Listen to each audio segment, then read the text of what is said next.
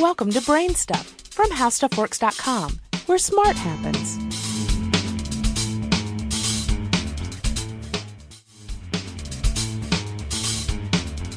Hi, I'm Marshall Brain with today's question. What are frankincense and myrrh? Frankincense and myrrh are both resins or dried tree sap that come from trees which are common to Somalia.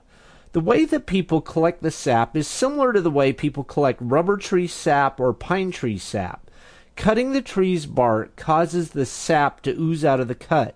The sap used to create both frankincense and myrrh comes slowly, and it's allowed to dry on the tree. The hardened sap is then chipped off and collected and used as frankincense and myrrh.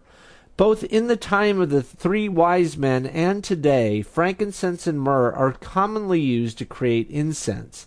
You mix frankincense with things like spices, seeds, and roots to create different aromas. Traditionally, you burn the powdered incense with a piece of charcoal in a censer or on a small stand. Do you have any ideas or suggestions for this podcast? If so, please send me an email at podcast@howstuffworks.com. For more on this and thousands of other topics, go to HowStuffWorks.com.